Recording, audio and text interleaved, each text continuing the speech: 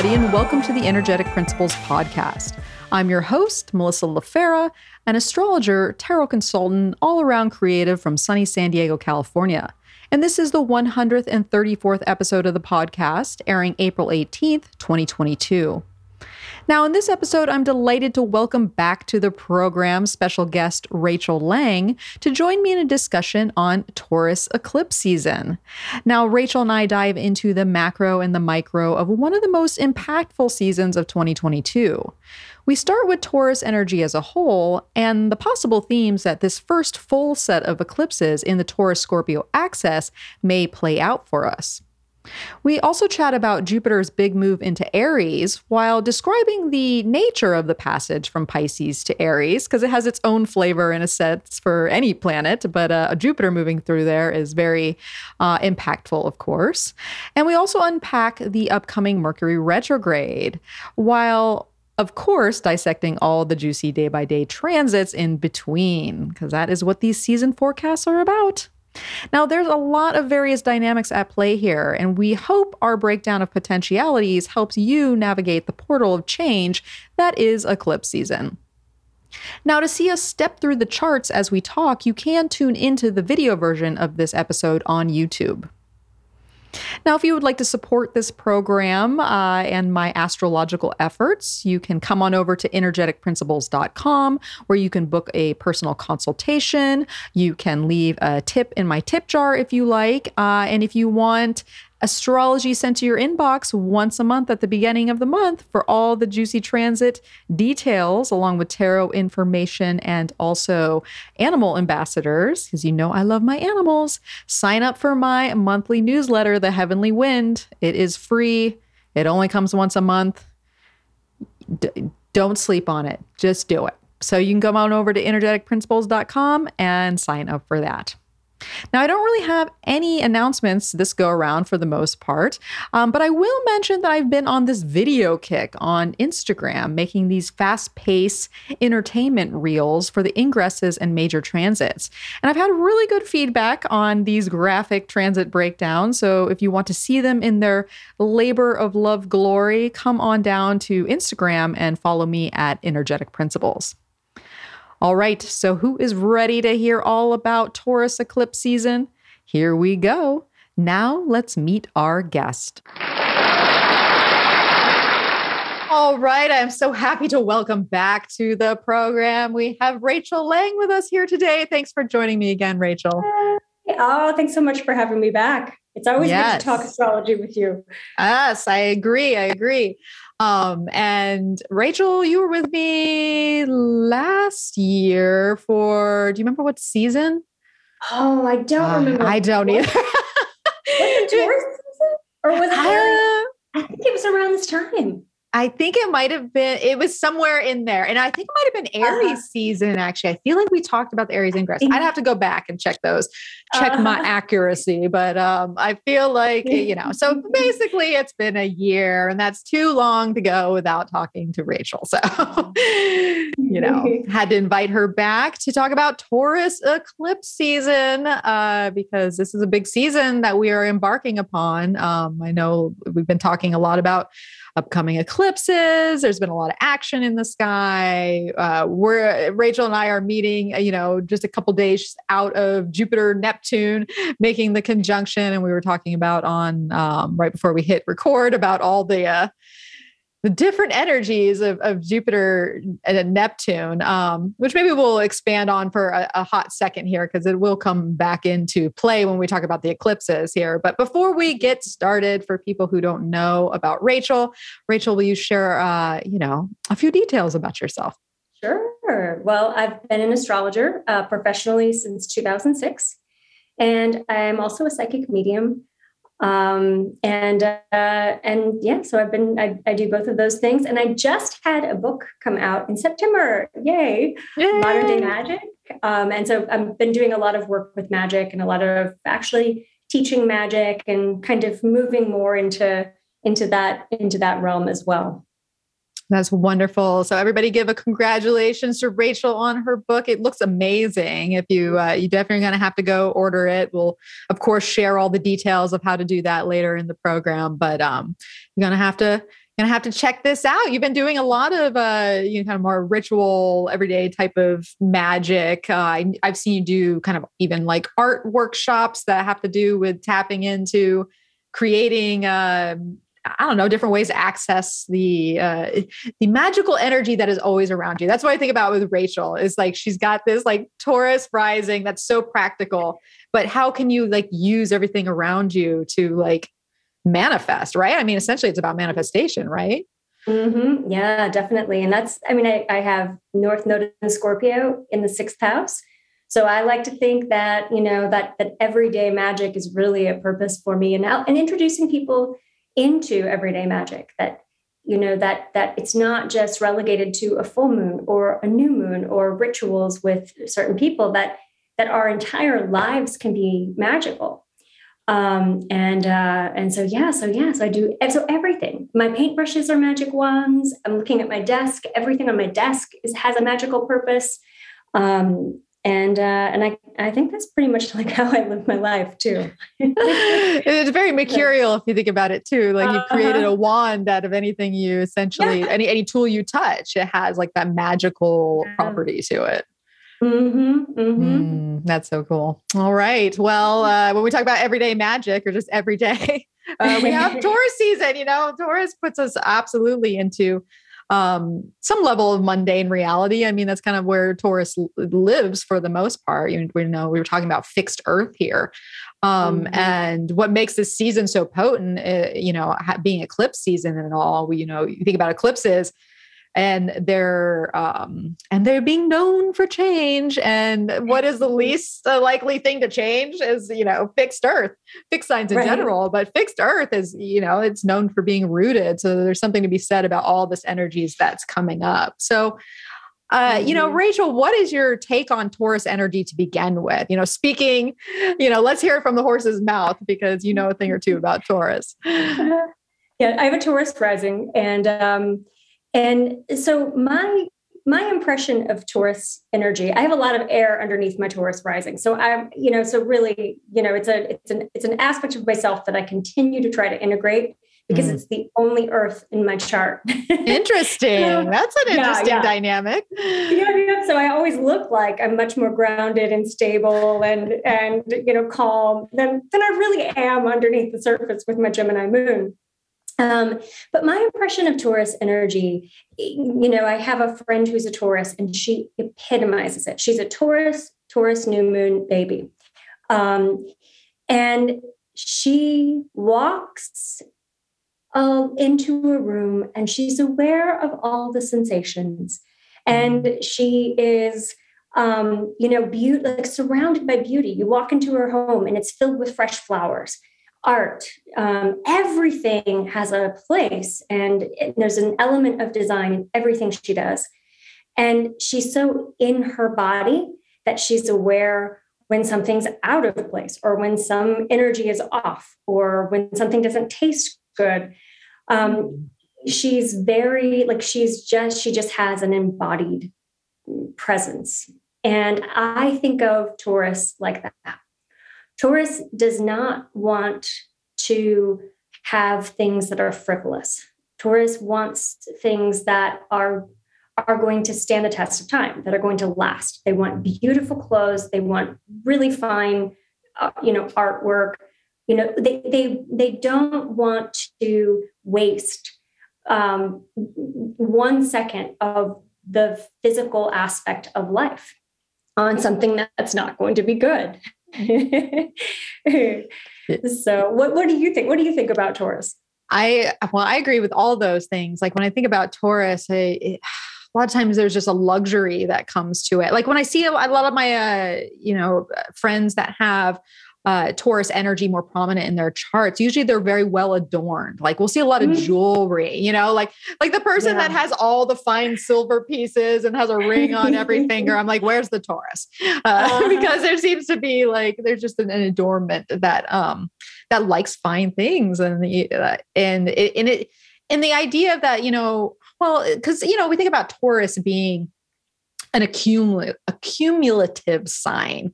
It's like I want, or I have, or I own. And so it does have that like acquirement type energy to me. But to go piggyback off what you're saying and the finer things in life, it's just like, it's about quality over quantity. Like it's going to bring more things in, it's going to obtain and gain in assets, but it wants to own things, like you said, that stand the test of time, that are fine to the touch, that are just, elevated in some way. So I think about that with Taurus. I also think about, Taurus, a lot of times, and once again, back to I want, it knows what it wants. Yes. Right? Because when a Taurus wants something, we make jokes about Taurus being, oh, it's so stubborn and digs its heels in, you're not going to move the bowl, because it knows what it wants, essentially. Right. And so I feel like going into this season, and especially eclipse energy, it's like, what do you want? What do you want to dig your heels in over? I mean, not to the point when, you're doing yourself a disservice, because, sometimes we get stuck, or we're staying in a situation for too long, that, we're not moving from, because there's maybe stagnant or stale energy there. And that could be more of a negative side of Taurus.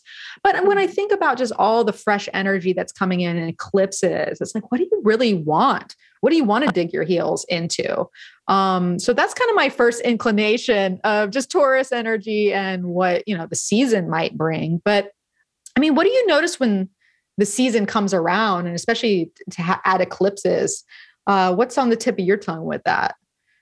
Yeah. So I think this would be an interesting time to kind of tie in the sort of higher octave of our possessions. And really what we're talking about when we're talking about Venus is we're talking about sacred beauty.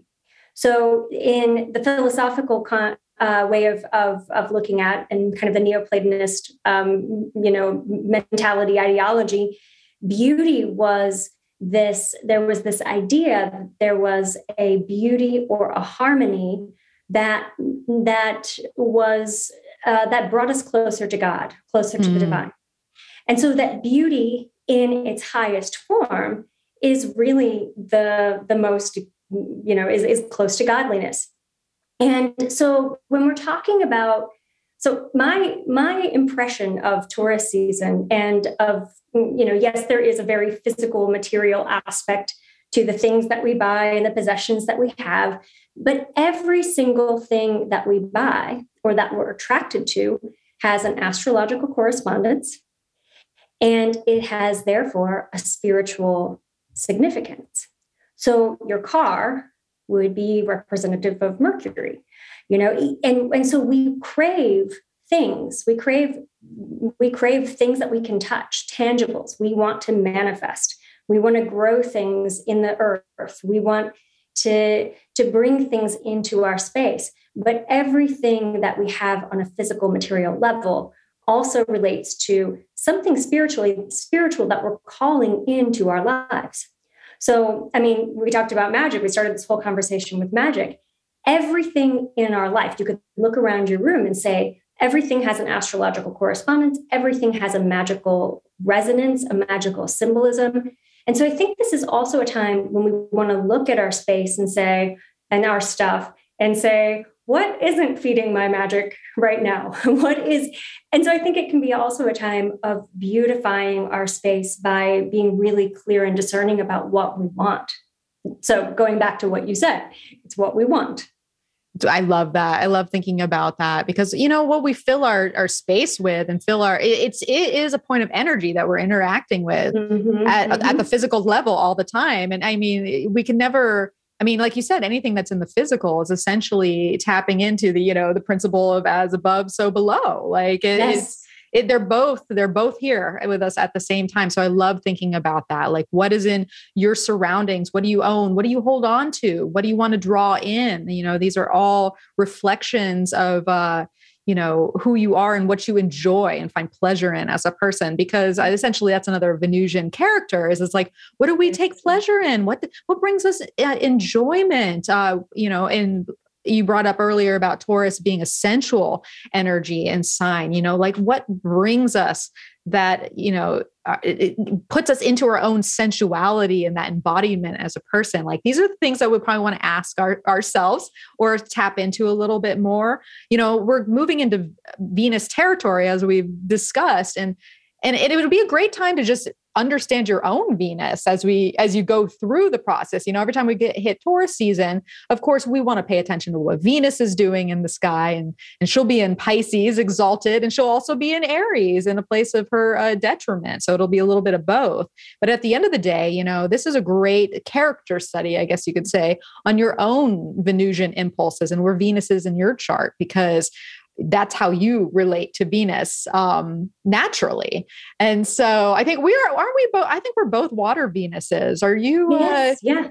You a Scorpio Venus? Yeah, I'm a Cancer Venus.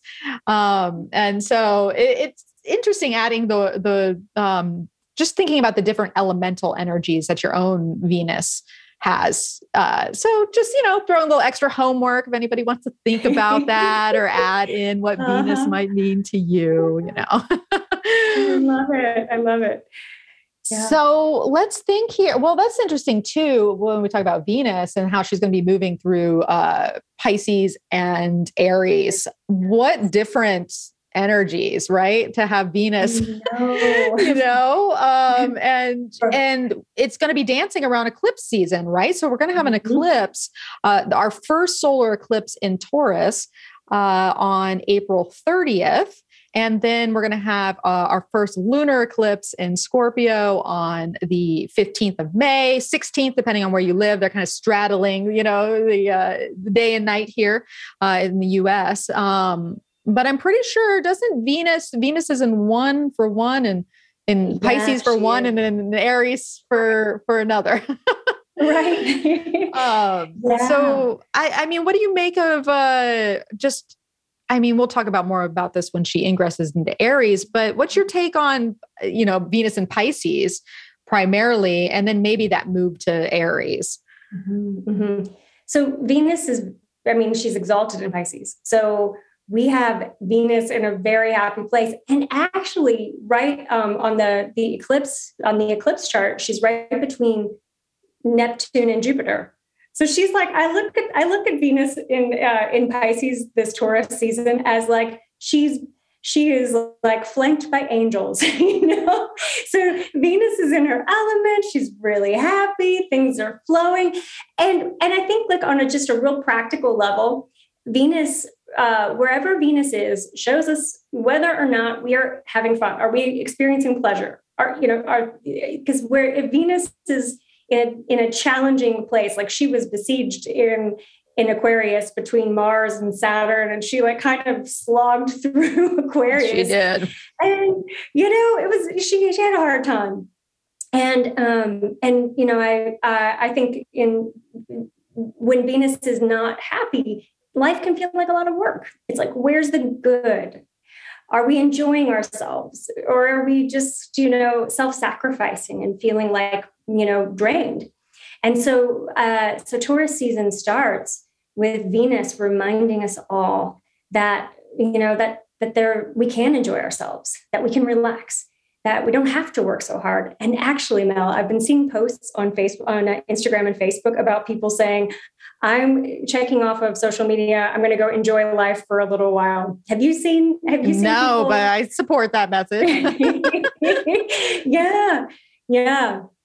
Yeah. So what are your thoughts about Venus and Pisces? Well, it's so interesting too, because like you said, her just being besieged by Mars and Saturn for so long, really, it's another thing too, when we were like, oh, Venus, just get to Pisces. All right. We just needed that release of her to move out of there. But it was very challenging for a lot of people, because what we didn't realize, she'd been in Saturn territory since November 5th. So we're talking 5 months of Venus, just like, oh, Saturn. and Venus and Saturn, they work together. They're friends in a sense. We want things like stable relationships and be able to manifest our creative intentions, and they need to work together. They're more friends than foes, but it is an interesting dynamic. And so once she moved in, a lot of people I found were just not happy. It's like everything hits you at once. It's like all of a sudden she's free, but what she's free to realize like, oh shit, that was a hard time. Like exactly. I just went through the ringer and now I'm like, okay, I can relax, but I relax into this, maybe some emotions that hadn't been dealt with or relationships that were difficult, but now need some sort of healing or forgiveness or, there's lots of things we can add on top of that because, so I think she was a little shocked. She was shell shocked. I think when she got into Pisces, she's like, like when people like survivors are free, it's like you're free, but that doesn't mean you forget about like what the experience you just went through. Right. So I think it was a little bit of that, but now she's getting more comfortable. I always think about, the first decan of Pisces. This is like 8 of Cups energy where we're walking away from some, stagnant emotions and things that have been like holding us down and just not serving our, they call it abandoned success, abandoning something that was once successful and no longer is kind of thing. Mm-hmm. And so it usually takes a nice 10 degrees in Pisces to like finally be like, oh, okay, the water is fine, come on in. But I love her being here for the eclipse coming up and how that's going to be stamped into a North Node solar eclipse, right? Yes. This is a door that's opening. This is exciting. We'll dive into that chart here in a few minutes, but I'm excited for her to be there and just add, I love that you said she's flanked by angels, right? There's kind of there's like a miracle brewing to me to some extent with her there. And it just we have this benefic energy with Venus and Jupiter together. That's just like calling something in, right? There's like an attraction energy that comes with that. That's really soul nourishing in a way. So I'm very excited about that. And then, she's going to get revved up in Aries once she gets there, she'll like burn off all that water and, she might be a little hot under the collar and she wants to do things her own way. But, I think there's going to be some nice aspects to that as well, even if things have to change because she is, empowered in a sense. And I think about, Venus and Aries being a little more empowered situation. Does that mean that everybody likes you all the time? No, not necessarily, so right. That's a thing too. Right. Yeah. It's interesting. I'm just piggybacking on what you were just saying, Venus and Pisces is universal love. It is a selfless love, and experiencing ourselves in relationships in that way can trigger the question in relationships that always comes up in relationships of, at what point am I being codependent? At what point am I being interrelational? At what point am I being in service of the relationship? And at what point am I losing myself in the relationship? And so I think Venus moving into Aries is definitely like a pull back and into finding more balance with that axis line. Yeah, totally agree. And one thing we neglected to say about Venus just in general, in a Venus ruled sign, there is that balance energy, right? So essentially we're trying to find this equilibrium of wholeness that we always know goes in and out. I mean, Libra knows this a little bit more than Taurus, but it's still Venus. She's trying to round it out and find that whole factor through the constant balancing that comes in there. And so I feel like that is such an interesting shift, Pisces to Aries, especially for Venus and that level of balance. And coming into self-love, because I find it, people that have Venus and Aries in their chart, it's always this matter of finding love for the self, like putting your self-love first in order to I don't know, give the thing. You have everything you need basically in order to like be in relationship with someone else. That has to come in first. Otherwise that keeps coming back as like an unnourished, aspect of the self. So just side note, just notices. But speaking of Aries, another big, huge event is that Jupiter, I shed a little tear from it leaving in Pisces. It's like my 5th house and it's there for such a short time. And I'm like, what? But it's moving into Aries, which is big news. I mean, it's leaving its dignity of, being the ruler of Pisces, but it still has it's, it has a different type of dignity that it comes into when it's in a fire sign. So what's your take on Jupiter moving into Aries? It seems like a big old rush of like, I know, that's exactly my take on it.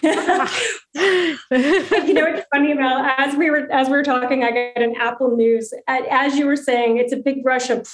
I got an Apple News alert. I thought I had my Do Not Disturb on, and it was Russians or something about Russians and missiles is what I saw. Oh. So I think my take on Jupiter and Aries is, if Pisces is the dream and Pisces is this, Jupiter in Pisces is aware of all kinds of possibilities and being able to see things that aren't materialized yet, but that are existing in the field of potentiality. Then, Aries rules sharp objects. Aries is the needle that bursts the bubble. It says, that dream's not going to work. We need to refocus. We need to clarify. We need to move in a new way. And it could happen because Jupiter in Aries, like you said, it's energized. It's a cardinal sign. It wants to move forward, almost to where it's like, you might feel inspired to start something or to do something or take action before you've planned it out or thought of a strategy. It's like that ready, fire, aim mentality. Yeah. Instead of ready, aim, fire. Ready, fire, aim. That's funny. Firing before you aim. That makes a lot of sense. Yeah, I love that. Were you intending that or did that come out? Yeah, I did. I love that. Yeah. I love that. It's, that speaks to a lot of fire energy, especially Aries in particular. But I totally agree with you, because there's like Jupiter in Pisces it is all about like the dream, all the potentialities, all the things that we can envision for ourselves, or, some things pop in and we're like, I can be hopeful for that. That seems viable. And that seems viable. It's like mutable energy. It has a distractible quality to it anyways. But there's a part of it too that is nice because as we hone in what that dream is for us, and that's something that we were talking about with Jupiter and Neptune is coming back to these dreams, and kind of these soul callings that are like rising up and sort of like a judgment moment of like, are you going to do this? Or do you realize how important this was? I feel like part of that, because, when we think about it, Pisces is the end of the zodiac. There is a wrapping up. There's a idea of transcendence that comes with Pisces. And so it's rebirth into the fresh spring energy of Aries that is, firing before the aim. Yes. But it has that like, it has that pioneering quality. It has that, like courageous, like bravery of like, okay, well, it's now or never, and so it's just interesting to get out of so much of this dream energy, because it's not just Jupiter. We have eclipses that are activating this. We're going to have all these, Piscean components that then rush us in to this big, like, just spark of Aries. And so I feel like for a lot of people, it can, obviously it's going to be a turnover of a whole new journey. Like that's just the nature of Aries in general, but Jupiter is the journey. It's how we grow, how we expand. Now, granted, we're probably going to have to go a little back and forth this year about it because Jupiter is going to make its way all the way through in 2023, and that will be But we're testing not the water, I guess the flames here, and so it has pilot year. Yeah, definitely. The craft may go down, but luckily you have a parachute, and you'll find your way back, and then you can take the mission again. But so it's hopeful in that way. To basically what I'm saying is to take the essence of a dream and be able to have bold enough to follow that vision and carry it through, hopefully, case by case scenario. Right. Or have the courage to leave a dream if it's not working out. Yeah. I think that's another thing too, is it can be really difficult to let go of like when someone's in a Neptune transit, it can be so difficult to like to face the reality of a situation, like, oh, this dream didn't work out.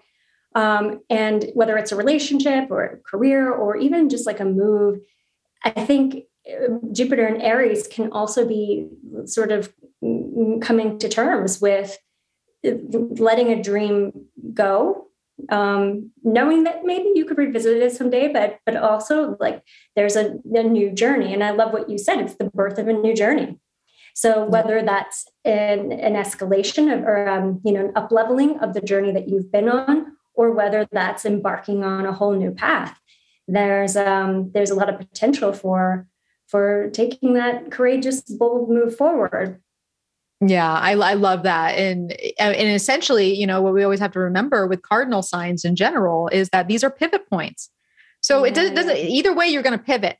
You might be pivoting away to start a new journey. You might be pivoting in, down a path that's going to take whatever you're starting even further. But either way, we're going to pivot. Like that is just the nature of it. So that it's exciting. I'm excited for it. I think there's going to be no shortage of news that goes along with it. So we'll just have to stay tuned for that. But before we even get into us unpacking Taurus season, one more thing that's going to be going down is we got Mercury retrograding. This season. Like we didn't need something else. We got Mercury retrograding this season, and we also have Pluto stationing retrograde too, in a longer cycle. But so we have 2 retrograde stations this month as well to get through. So. Yeah, I guess we'll get to those when we get to those in the forecast here. But just, put it in your back pocket. Mercury's going retrograde on the same day that Jupiter goes into Aries, which is such an interesting correlation. Isn't it? It is. I'm like one step forward and one step back. I know. Yeah. So yeah. May 10th. Mercury's doing some interesting things too. I mean, it's while it's going retrograde, it kind of visits all the different outer planets. It's in some way or another, and so I think it's going to be really interesting to feel the tension of the Jupiter Aries Mercury retrograde theme. That just some tension. Absolutely. And right in the middle of eclipse season, so the universe is up to something. So we'll just say that here. That's right. Oh, that is right. So, all right. Well, if you're watching the video, I'm going to go ahead and share my screen as we work through our transits here. As we go through all the action that is going to happen. So we start Taurus season April 19th, which is a Tuesday, later in the day, depending on where you are in the world. We're over on, both Rachel and I are on the West Coast in California. So they'll be having at 7:24 p.m. on the 19th. And so some of the first things, it's interesting because all the seasons have been starting right near last quarter. I've noticed like the moon cycles is kind of near the last quarter or like a handful of months ago, all the seasons seem to be starting at the full moon. So it was always like these grand entrances into a season. It's like the full moon hits and then boom, we're in a new season. And you're like, right. Yeah. But now we're going to go into the last quarter territory in a sense, where the first couple of days of the season actually kind of throws us into, just that kind of action place and closing down, and a cycle is now morphing and starting to wane. And, we got those decision points, and we kind of start the season with that last quarter in Aquarius, which is interesting because we just went through my thing's not exact, but that's okay. We just went through a whole season where we had all our quarters in cardinal signs, and there's so much movement that comes along with that. I don't know. Did you experience a lot of movement in this Aries season? What was? Yes, absolutely. Yeah, it was a lot of movement. And not just for me, I mean, my clients too. And physical moves. I noticed a lot of people were, well, actually the first quarter of the year, of this whole year, has been a lot of movement. With all the planets going direct since February 3rd, like it's been fast paced. It really has. There's been just so much going on. And so here we have this last quarter in Aquarius kind of kicking things off on the 23rd for the weekend. And really this weekend, we got last quarter energy pushing us forward or pushing us closed, I guess, to some extent. But it's really a lot of mercurial moves that are going on at the same time. So, I mean, big news, we got Mercury conjunct the North Node on that same day of last quarter. And then Mercury basically goes on to make a sextile with Neptune a couple days later on Sunday, Monday, and then goes on to obviously make that sextile with Jupiter because Jupiter and Neptune are so close together in the skies. And as you stated, can I interrupt? Can I? Yes, please. It also, in between that, it squares Saturn. So yes. it's kind of like that's the reality check in between these two bubbles of possibility. Yeah. So it's so interesting. Okay. So Mercury conjunct the North Node. Obviously, when we think about this, there is some sort of message that comes in. There's some sort of like a perceptual understanding. There's an idea. There's something that is contributing to some sort of forward momentum or development or like, I guess, an evolutionary course of some sort to only be followed exactly by a square to Saturn. So basically Mercury is lighting up this Saturn at the bending of the nodes that has that perfected on April 11th. But obviously, Saturn's a slow mover. It sits there for a while. Right. So it's just interesting to think about this kind of destined encounter or message, the Saturnian blockages or long-term results that it kind of encounters or frustrations or obstacles or just, like reality checks to some extent, but then goes on to sextile Neptune and Jupiter. So it's got a high-low or low-high component to it. Yeah, it does. And, one of the things that I was reflecting on with this combination is, very often Mercury, when we're talking about our personal transits, Mercury is an activator for some of those longer term cycles. And so I look at this and think that whatever came up for us in the Jupiter-Neptune conjunction, whatever came up for us actually even last year in that Saturn-Uranus square, that Mercury is reminding us. So it's saying, oh, hey, here's the antidote you need for the dream that you have, Jupiter and Neptune. And Saturn, here's the solution. Let's solve a problem so that you can be back on your North Node path. So I kind of look at Mercury in this context as being a little helper, helping us ultimately on that North Node path. Yeah, I like that because at the end of the day, Mercury is the intermediary. Like it is the one going back and forth. It's going to deliver whatever it is that you need to make progress.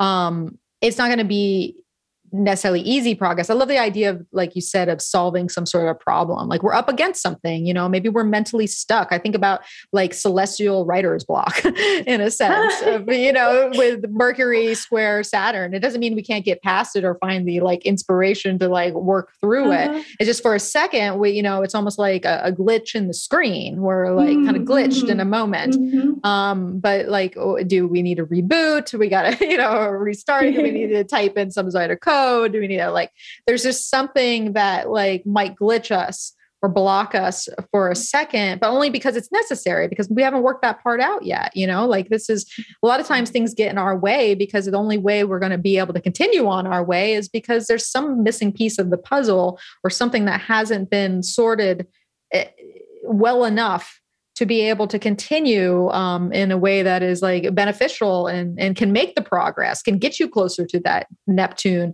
and Jupiter component that has the sextile to it. So it's almost like, I like that, like the block or the problem solving or the glitch, but then there is access to easier progress or maybe some sort of like, I always think about Neptune. Neptune is a tricky planet. It's one of the most hardest ones to figure out for, most people. But there is that like miraculous component to it. And when I think destiny intervenes, right, with the North Node so close there, that there could be like, there could be a miracle on the other side of whatever frustrates you or whatever challenges you in that moment.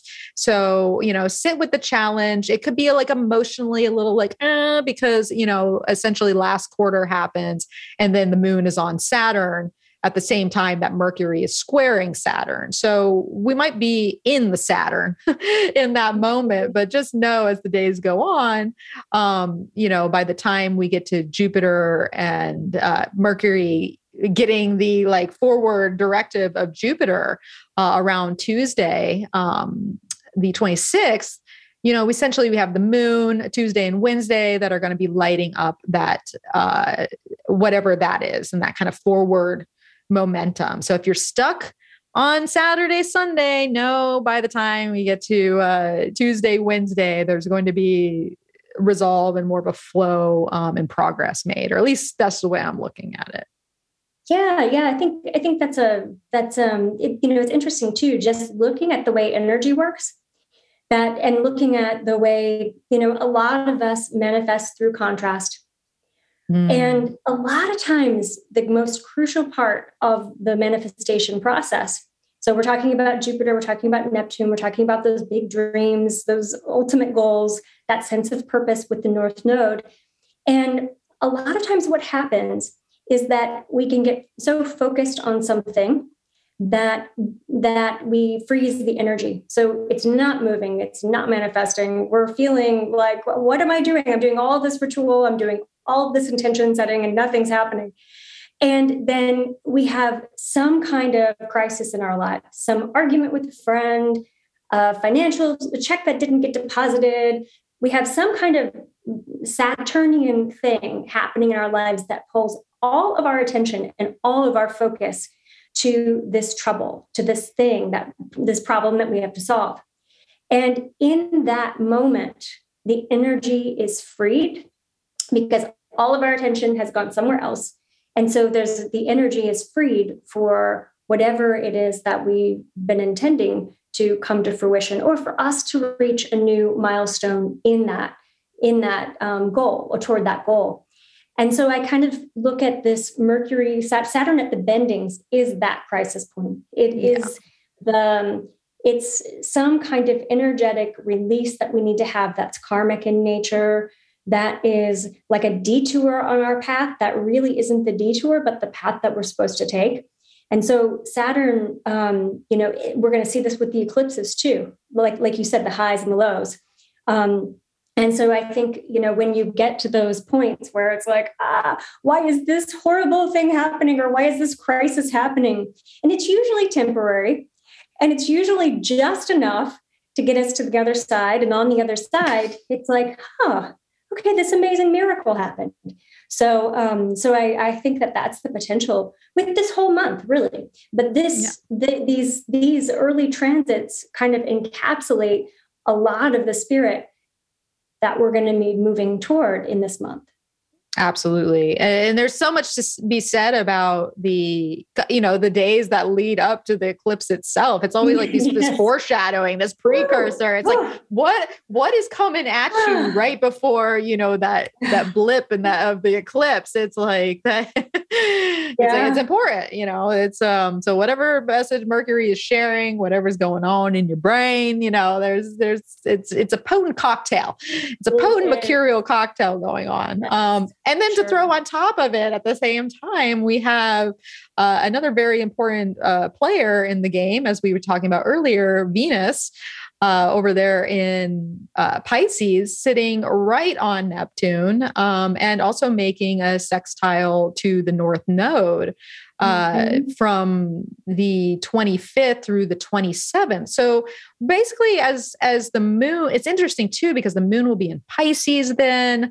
Mercury will be saddling up to, make its sextile to Jupiter, having just come off of Neptune. And here Venus is headed towards Neptune, and the moon's going to be lighting it up. So, and then once again, we have this, destiny inducing North Node contact that is opening some door with that too. And so, Venus, Neptune, it's getting to the end of the lunar cycle. We just might want to chill at this point. If you want to get like really mundane about it, it's like, I don't have energy to do anything but take a bath. Take a bath, take a vacation, go play in your garden. I'm actually, Mel, taking that day off, like taking a couple of days off, those 2 days, just looking at thinking about these transits, thinking about all this Pisces energy. It's like kind of an unfocused, unstructured energy. And then you've got Mercury in Taurus, which is also, it's not like, let's get things done. It's like, let's go to the botanical gardens and then go eat chocolate cake afterward. This is a very sensual time where we want to be, I find with all of the planets in nocturnal signs, or most of the planets in nocturnal signs, that it's more about it's more about relationships. It's more about nurturing some of those intangibles in our lives, or experiencing the real sensual, the best things about being in a body on this earth. So agree with you on that one. So agree with you. All I hear in my head is I'm like, Calgon, take me away. Totally. Oh, I love it. Oh my God. I'm dating myself on that one, but I'm with you. I'm right there with you. It's that, it just has that vibe to it. Yeah. And so, it really is kind of like an enjoy yourself sort of moment, or take it easy. Like, there's no need to push or rush, or we might not have it within us to do it, we just might not be interested in doing such things. It's more of like, there's been a lot, Aries season had a lot, I'm still, because we're essentially still under that, Aries new moon period, as we, get closer to the eclipse. So it could just be like like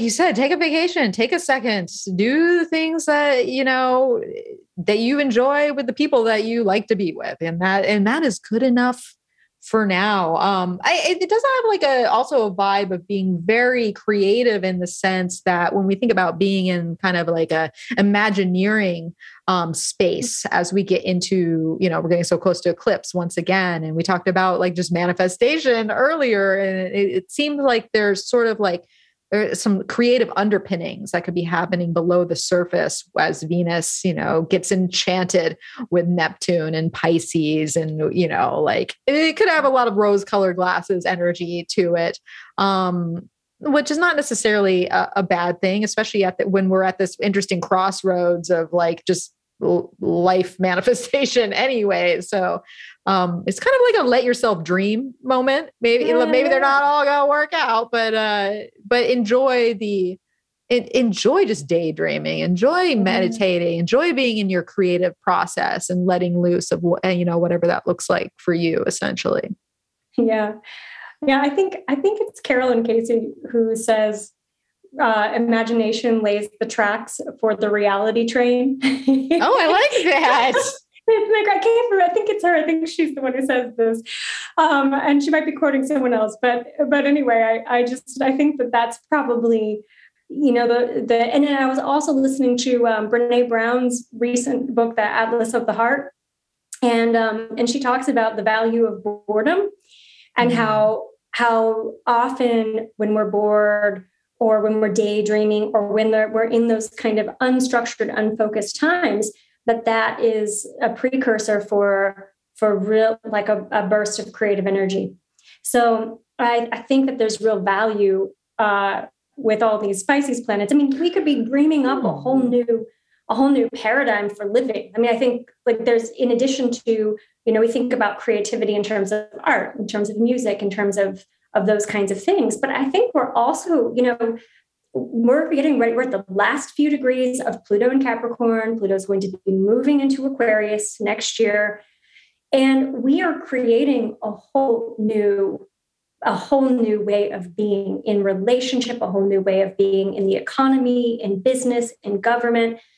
There's a lot of creation that's happening that is systemic. And I think the U.S. Pluto return is involved with this. I think there's a lot of big picture creation that's happening in addition to what we're creating in our own individual lives. So we need moments of rest, of boredom. We need to know that we're working in the unconscious realm, in our dream state, that we're busy. So if we're not resting and we're not taking care of, we're not, giving ourselves Calgon, if we're not taking ourselves away, then we're going to be depleted when we really need maximum energy, when there's even, kind of more systemic change coming. I love that. Like, I mean, I have to tell myself, I have to tell my Mars and Gemini self all the time, it's okay for stillness. It's okay to be quote unquote bored, because like you said, like I mean, when we think about creation of anything, it comes from a void. It comes from a stillness. It comes from a vacuum, so if you're always in motion, how are you going to gestate, the right things that want to be born from within you? And so, the value of stillness is something that could be very potent at this time. Because Mercury's got a lot to think about too. It's like, while this is going on, Mercury continues to move forward. And then on, right after Venus conjuncts Neptune, basically on the 28th, on Thursday, Mercury makes a trine to Pluto. So, we do have our minds in the game on more serious subjects. And so this is another very interesting point of a lead up to the eclipse to me. It's like one of the last planetary aspects that's made is Mercury trining Pluto and then moving into Gemini. Which is interesting. So once again, we got that focus of Pluto, and like you said, there's been so many Plutonian characteristics of just recently, especially with Venus and everything, Venus and Mars and everything they did there. But really, in the last couple of years, because there's just been such a Plutonian factor, and when we're on this like brink of change with eclipses, like how potent to tap into Pluto right before we do so. So. Yeah. But it's like, where do we go from here? It's like, we could talk about the eclipse. We can talk about Venus and Jupiter. I think we need to address Mercury and Gemini at the same time. It's like, what feels natural to go to at this point? Well, since we are still on Mercury, let's talk. So Mercury is in its pre-shadow phase on the 25th, I believe. 25th is that? I think so. It's I'm pretty sure it's 25th. It's like 24th through 26th, somewhere in there. So we'll go with 25th. That sounds about right. Yeah. So it gets to dip into its own sign on the 29th, and but it's in its pre-shadow phase. So it's moving slow. So here we have a frustrated Mercury. Mercury theoretically should be able to be expressing itself to the fullest of its potential, 0 degrees Gemini. And at the same time, it's slowing down, getting ready to go retrograde. And so I think that is it kind of encapsulates some of the frustration of the eclipse as well. I'm also looking at that eclipse. I think we've talked about how this eclipse has high highs, low lows. Like there's a lot of really kind of cool stuff with this eclipse. Yeah. And so it'll be curious to see what as Mercury goes back to some of these degrees, do we get a redo for anything that we missed during that eclipse. Yeah, and I think that's a big part of it with Mercury. Like you said, there's a frustrated Mercury. There's a Mercury that's slowing down with a lot to ponder. Like having, made contact with all these outer planets, right? It was talking to Saturn, it talked to Neptune, talked to Jupiter. Now it's talking to Pluto. It's talking to these like bigger, like life cycles and considerations. And it's also thinking about the world and the space that we live in. Like there's a lot of collective energy that goes with that too. So knowing that Mercury is slowing down and pondering all this, right? Because, moving in Gemini, if there is a very thinky Mercury, it's going to be Mercury in Gemini, there's a lot of anxiety that can go with Mercury in Gemini. It's functioning high level, right? It's like doing its thing, but at what point, does processing the information and going over the facts and dealing with what we know or trying to learn new things and incorporate it all, like how does that serve us with where we're going? What information is circling around in the brain? Are we getting too heady about it? Are we staying in the more sensual and embodied energy of Taurus and then the Pisces? And so it's an interesting, like, just dynamic that's been thrown into the mix that doesn't, I'm not going to say it doesn't fit, but it's an outlier. Now Mercury is like in a spot of its own. Our brains are in a place that is not with the rest of us to some extent. Yeah. So it's an interesting dynamic, but like you said, Mercury's going to back that up and go touch down with a backwards motion with all these planets again. So whatever we're contemplating with any Mercury retrograde, essentially there's a bigger thing happening here because of eclipses and Mercury going back and over with all these slower moving planets. Like we're contemplating bigger things that need time to digest, resolve, and re-strategize to some extent.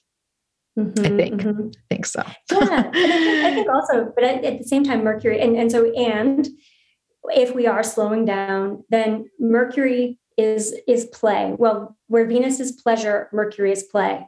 So Mercury in Gemini says, all right, let's go play. Let's follow Venus in Pisces' lead and let's go take a break and allow ourselves to, if you can't sit still, then go for a hike, go for a bike ride, go connect with friends, do something social. I think Mercury in Gemini says, get out of your comfort zone, get out of the heavy pressure situation that you're in and just go talk to somebody, have fun. Yeah. Lighten up. And if you can't, this is the thing I think about Mercury,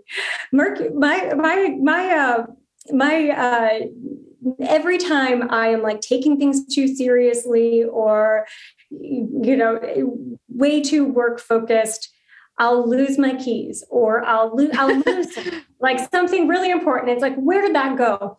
And so I always think that it's like Mercury telling me, hey, Rach, lighten up, this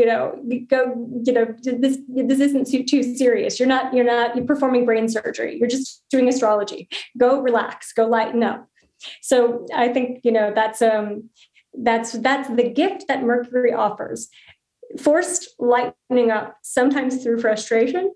But when we realize that's what it is, then we take it all with a grain of salt and we modify our behavior. And then the thing that we've lost suddenly appears. Well, I love that because essentially it's like Mercury, the beauty of Mercury in Gemini. And if you know any Gemini energy or Mercury in Gemini, all of a sudden that the mind can change. And it's like, wait, you just said this. Well, I thought you were all about this and now you're about that. So there's a little bit of that's going to go on too, but in service to what you were just talking about, that could be good because if the mind was all about this, then it's like, oh no, lighten up, switch your focus. it's more easily right. able to do so, right? Because it sees something twinkling over to the right, and then there it is. It's focusing on that now. So that is a nice part about it. But let's get to this clips because it is juicy. 30th of April, Saturday, on a Saturday, eclipse Saturday. We have, okay, so just to like lay it all down like a sportscaster, it's like the sun and moon are on the court with Uranus coming up on the. So basically, we got the sun, moon, and Uranus together. So obviously, we are touching down on some Saturn Uranus square continuation, just in general, because now Uranus kind of gets the lift up that Saturn's had for a long time. But of course, we have the ruler of this eclipse, Venus, on Jupiter, and not even having perfected, like on its way to perfected. So it's at the most like just juiciest, like, fusion of Venus and Jupiter that there could possibly be. And of course, Neptune's right next door. We can't ignore that Saturn is at the bending of the nodes still. It's separating. There's a couple degrees there, but the influence is still present. And Mars is over there tapping into the sun, moon, and Uranus and a sextile. Mercury's still kind of talking with Pluto, but it's in a different sign. Once again, Mercury's kind of doing its own thing. But right. I mean, what's the first thing that comes to you with this eclipse, Rachel? Well, I think for me, it's the Mars-Uranus story. And even though that sextile hasn't perfected yet, it's like Mars is in between. Mars is kind of the mediator between the sun and moon and Uranus. And so I think there's an element of surprise. I think there's something that's, and when we saw the last few eclipses, I guess it was it the December eclipses? Anytime we've had an eclipse with Uranus present in, the last few eclipses, or with Uranus prominent, there has been like a surprise element. And I think surprises can be really fun, really exciting. So it's not all like, oh my gosh, brace yourself for the unexpected. I think it's like, there's a door that's opening and it's coming from out of the blue in a way that you could have never imagined it. And Mars is just kind of pushing you slightly because it's in Pisces. So it's just nudging you. Go ahead, go. Do this thing, make a change. So I look at this and think, the Venus, Neptune, Jupiter, though, is the flanked by angels. So this is like there is a miracle if we're willing to open that door. And if we're willing to get out of the status quo, like out of the comfort. And that's what Uranus is like, please, let's make a change. Please. Oh my goodness. I feel like that Uranus and Taurus has been like that it's like, please just make a change. Usually like, stop being in your comfort zone. How much do I have to gently shake this discomfort in order for you to be like, no, I'm ready. And I think about Mars and Pisces being the gentle push. It almost has like it's like a little nudge. It doesn't like push you in the pool per se, but it might like just kind of tap you on the shoulder and whisper in your ear, like, I love it.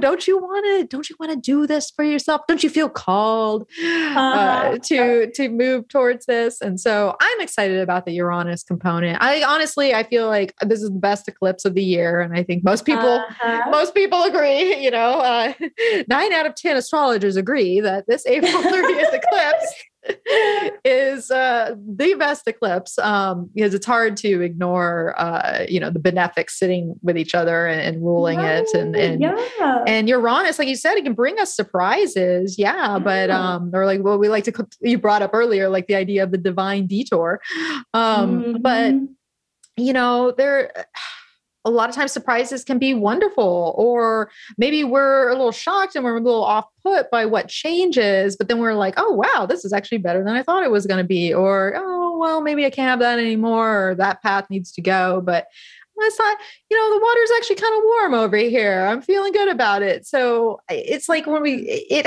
has that Uranian sensibility to it that is going to bring change. It always does. Like you can't really get away from it. I mean, obviously, if you've got planets around like 10 to 14 degrees of fixed signs, you're going to be feeling it more than most. We're all going to be feeling it in some way, but for you folks, including myself, that have planets activated there, you're definitely going to be feeling it. But I think it's all about getting excited for change, being open to it, being willing to flow with it, right? With all that Pisces, it's kind of got like that let go and let God moment. It's like, I love it. Yeah. Yeah. It's so true. It's so true.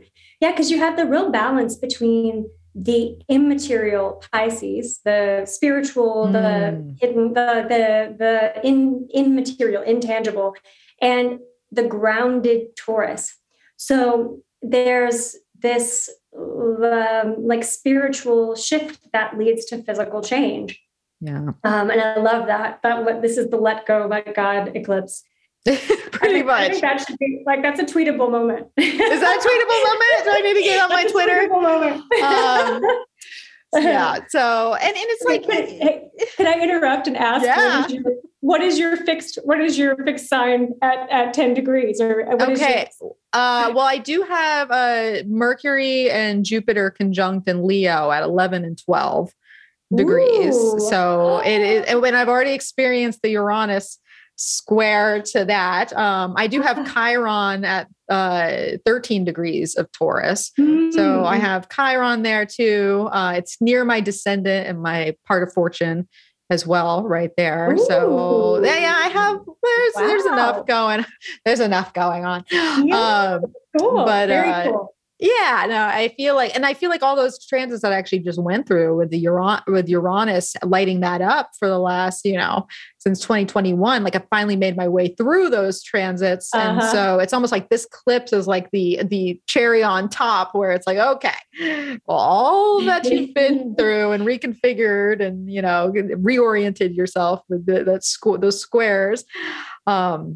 Yeah, it's almost like this is kind of that space for that. And what's nice about Saturn squaring the bending of the node or being at the bending of the nodes is that this influence, like we said earlier, has already been like, pressurized and felt.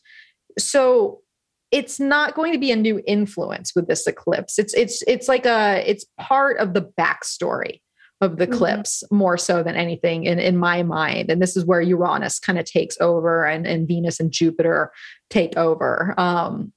And why I like it. It's like I don't want to say the hard stuff's behind us, but it's like the difficult turning point, I think, is already implemented. Right. And then it's more about what has to change. It's more about letting go and in following the attraction or answering the call. It has like answering the call kind of energies to it too, to some extent. Yeah. Absolutely. Yeah. And I think it's the call that was received or that came in during the Jupiter-Neptune conjunction. So I think, for like, if we could go back to that, to whatever insights came in from the divine, from dreams, from conversations, that's what we're cultivating, or that's what's being revealed to us is the next steps in answering that call. And I love what you said about how like the struggles behind us, like we've Saturnized, we've gone up the hill, we've climbed the mountain. We're at the top of the mountain. We have some clarity. We can see. We know that there's still we have to still climb down from where we are, meaning like we still have more of a journey left to go. But at least we've reached the apex of whatever challenging situations we've been working through. And so now it's just finding resolution for some of those challenges. Absolutely. Absolutely. So, that's the exciting part about this eclipse. And so basically we have this eclipse about midday here in the US. And then just hours later, Venus conjuncts Jupiter to start their new cycle together, which is, gives us that kind of year-long blending of the benefics one-on-one. And here they are, Venus exalted, Jupiter in domicile. There's just a lot of juicy Pisces energy to this. It's interesting, late degrees of Pisces too, just because it kind of has that, like, I don't know. I always think about late degrees as being overdue in some in some extent. It's like, so it's almost like whatever, like the kind of the benefic cycle of relationships and growth and what we're to receive and attract and accept and move towards. It's almost like there's kind of this like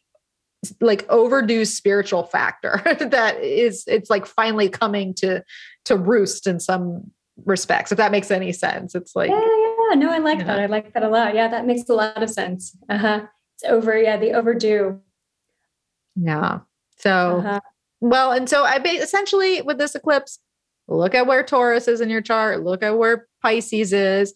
Maybe just have your eye on Aquarius. I don't think you need to have your eye. You probably know very well where Aquarius is at this point. But, a lot of that meat we're going to be feeling in Taurus and Pisces. So if you want a little precursor, go check that out for yourself. So I think the day it's, think about it like an eclipse, a new moon. Usually we're kind of chill anyways. We got Venus, Jupiter. So for the day itself, it feels pretty like, I'm just going to enjoy the day. Like, once again, we're in an enjoyable space. So that weekend of, the 30th, Saturday, Sunday, Friday, et cetera, like just do your thing, enjoy yourself, eclipse over, let it happen. Okay. So then what happens here? Jupiter, I'm like, where's my notes? The day of the eclipse. Should we jump to Jupiter going into Aries? Let's jump to that. Or do we have something? I know that we have like 10 days between those two things. There's a lot of things. Oh, well, yeah, we will have to. This is what happens is we get so juicy on the beginning of like the whole cycle. And then we're like, oh shit, there's like, there's still so much to go. We got to get. So let's just give a precursor of just kind of activating energy, because really when we move on to May 4th through May 7th. So, we're looking at midweek into the weekend, the following weekend. We have Mars making a sextile to the sun. We have the sun on Uranus. So the sun perfects its conjunction with Uranus on Wednesday, the 4th.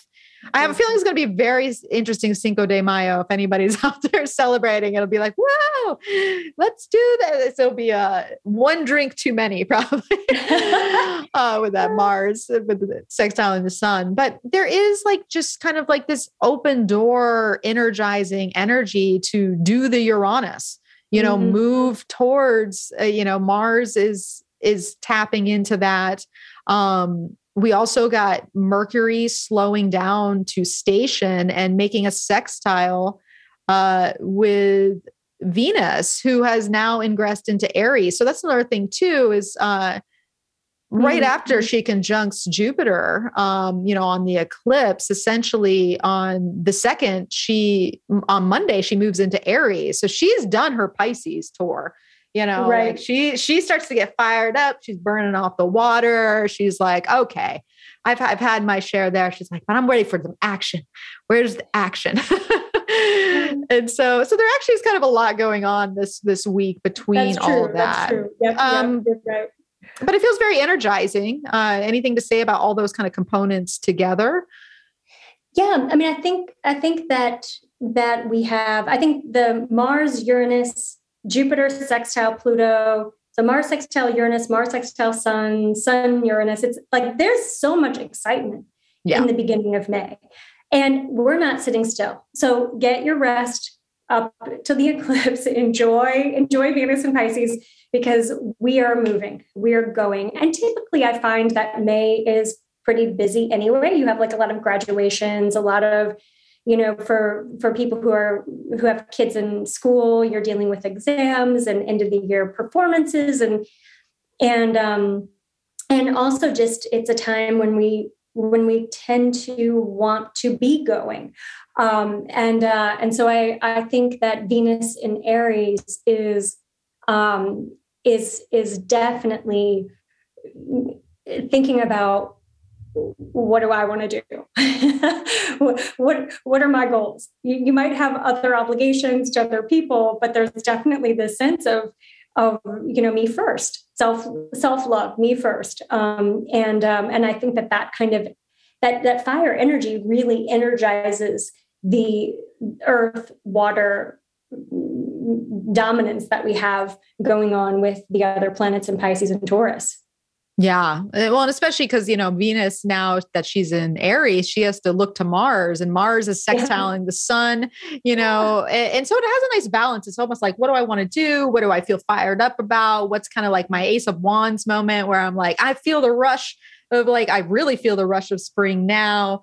I'm feeling energized to kind of like work, make, progress towards maybe some of this dreams that she has already been engaged with, and Mars and Pisces is kind of pushing that dream energy and helping create the form of it. We think about Sun and Uranus together, kind of shaking things up. We got water and earth. These are the form materials that can create the clay. It has that, and then Mercury is sextiling Venus at the same time. So, our head is with Venus. We can talk to people, we can socialize, we can get the word out. We have creative ideas flowing in, we're feeling inspired. And then at the same time, we have this larger movement of Jupiter and Pluto in a sextile. And those two together, once again, we got the growth impulse of Jupiter. And it's ready for the changes. It's ready for the purification. It's ready for, maneuvering and just maneuvering life into a different form. Because once again, we have water and earth meeting together too. So there's a lot of form maneuvering in my mind here, of form that's being created and then also form that's being transitioned. And we can talk it out and with ourselves and with other people. And we just feel the fire of that Venus is bringing back into the picture, because really the only other fire planet we have is Chiron there. So we have a personal planet that is gaining that kind of inspiration and enthusiasm. And she's kind of leading the charge of the sun. So it's an interesting flow of all the planets together that really is disposited by that Jupiter that is sextile Pluto. So it's a really forward momentum. And I think we're going to be in it on that first week of May.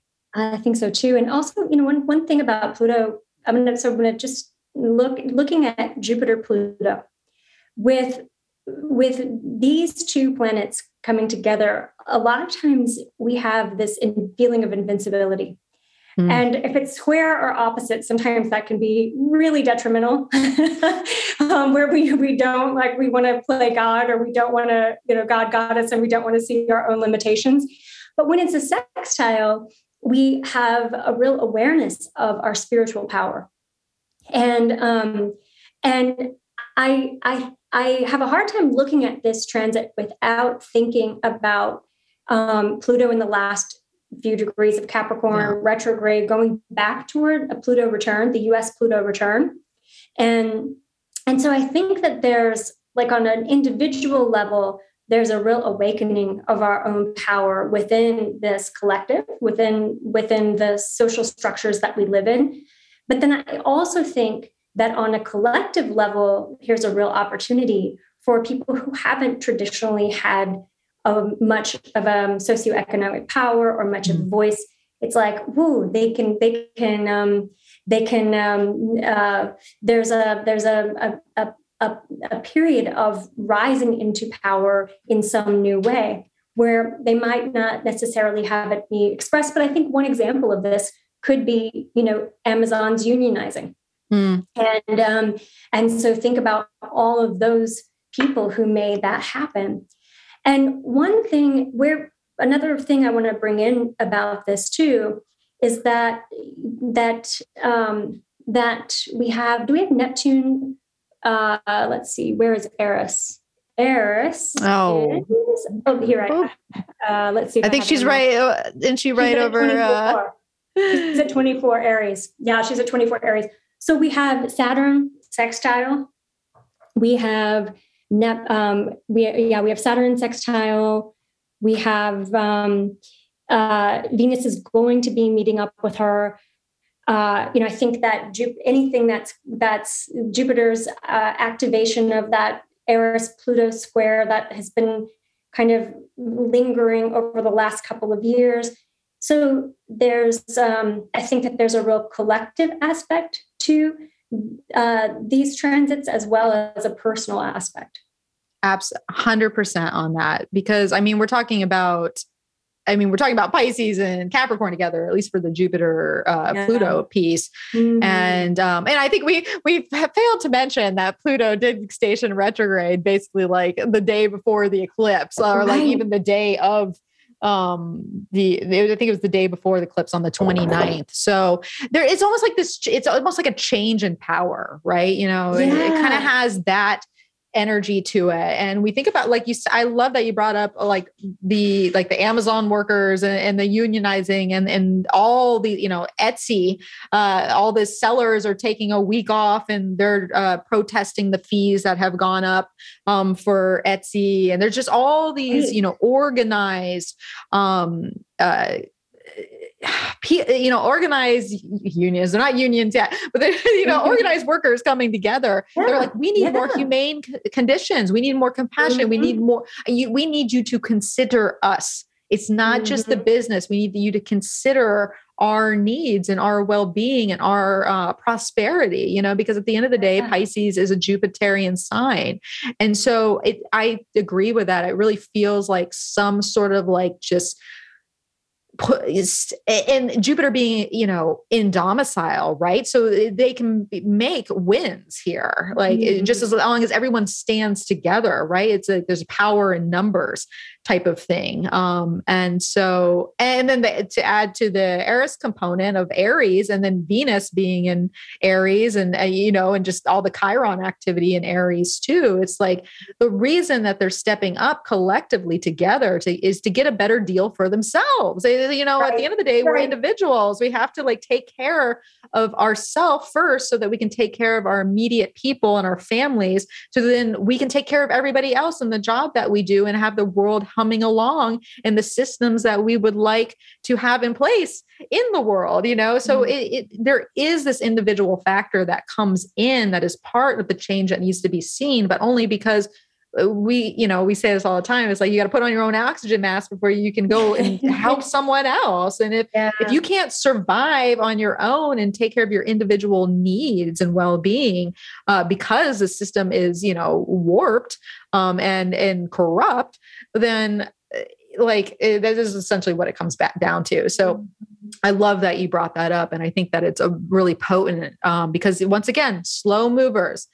This is an influence that's not just on, May 2nd or give or take. This has been brewing. It's going to continue to brew. I think Jupiter is going to come back eventually to, where is it to? Does it make it back there to? Yes, and so it goes back October 28th. Goes.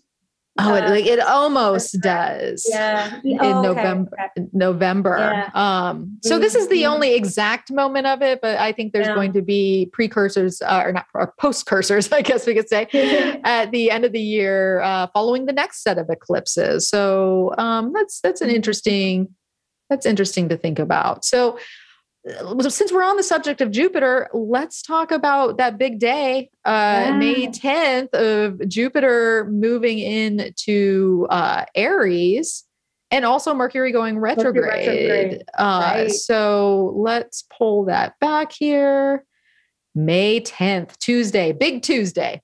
We'll call it Fat Tuesday. Yeah, I love it. Yeah. So it looks like Mercury's going to retrograde first before Jupiter does its ingress there. So we're already on Jupiter. Let's talk about Jupiter. Jupiter Aries. Okay. We kind of covered it a little bit. Yeah, we did. We talked about it. Yeah, we talked about it. Yeah, I feel good about Jupiter and Aries. But one thing, so Jupiter, does it conjoin Venus? Hang on. It's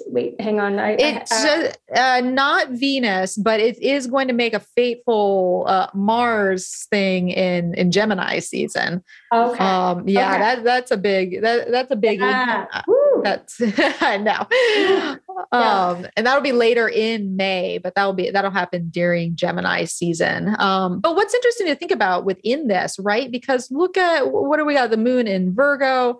At this point, we're cruising along off an eclipse. And so we are in the eclipse portal, basically, making our way to that, the South Node total lunar eclipse that's coming in, 5-6 days time from this. So here we have Jupiter, this planet of growth, this planet of expansion and everything moving forward. And it's sitting, I think one of the most important things about this period is it's sitting on the world axis point, right? Right. Right. And there's so much going on in the world, Rachel. I know. And, Aries is conflict. Aries is war. Yeah. Aries is the military. And I mean, I think that's such a good point that you bring up, because, one of the things I've been most concerned about, just thinking about for a couple of years, thinking about Jupiter and Aries is, Jupiter likes to blow things up. I mean, it likes to magnify. It likes to, and maybe even literally. Yep. Yeah. It might be literal. And I think that is with Mars going retrograde in Gemini later on this year. And I think that we have a lot of this Mars Aries story is one that is going to carry us through the end of the year. Yeah. And even further beyond, most likely because there's a big story that's at play here. But just pay attention on May 10th, it's going to be a weird day. I'm feeling it's just going to be a little bit of a strange day in the sense that all of a sudden Jupiter has this because when you have a planet ingress into another sign, we always feel it.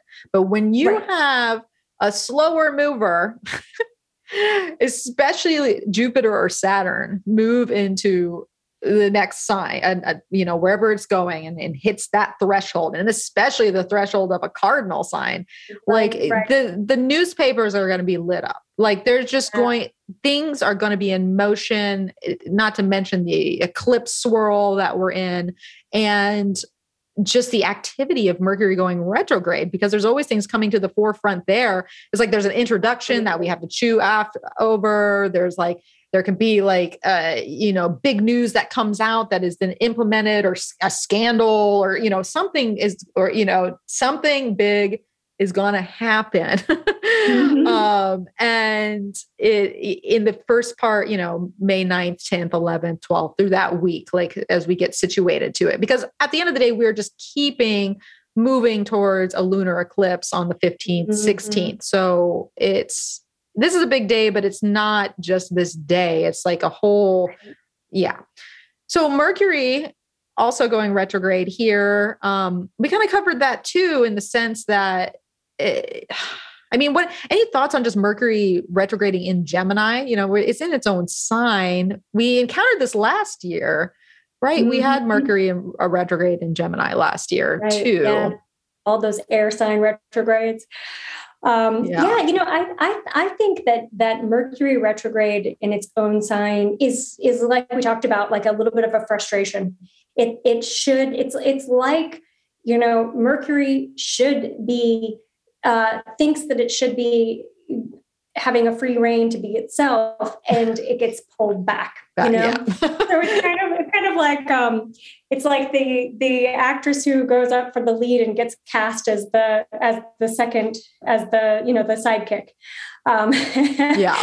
Like, wait a second. I had all the skills to be the star. Right. Or you could cast as the understudy. So Mercury's got some frustration. And at the same time, I think what it could mean for us, just in really practical terms, is a feeling of being misunderstood, or like wanting to communicate, feeling like you are communicating in really specific ways, but things are misheard. There's glitches in the software, like just little snafus going on. And I've found that with these air sign Mercuries, that technology has been a really big focal point for these Mercury retrogrades. And so this is a good reminder to back up our computers. I also find, I was just talking to somebody about this the other day, that Mercury retrograde asks us to upgrade. So ultimately, retrograde planets are closer to the Earth than and farther away from the sun in their orbit. And so their influence, like we can see it brighter in the sky, we can feel it more powerfully. And so if there's anything in our lives that needs an upgrade, if you're using an old computer and you're not able to, you're not able to, every time you do a Zoom meeting and you have a glitch, or you're using an old phone and your screen's cracked, then Mercury retrograde will make it so that you have to upgrade, even so that you can't talk yourself out of it. You can't say, hey, no, I'm on a budget. You have to put the money forward and get a new car, get a new phone, get a new computer. And so preempt that that struggle by fine tuning, like by upgrading, by really taking sort of inventory of what am I not saying, how am I not communicating effectively, are there any details in your life to work out, are there anything that needs to be repaired, because this Mercury retrograde will shine a spotlight on all of those themes.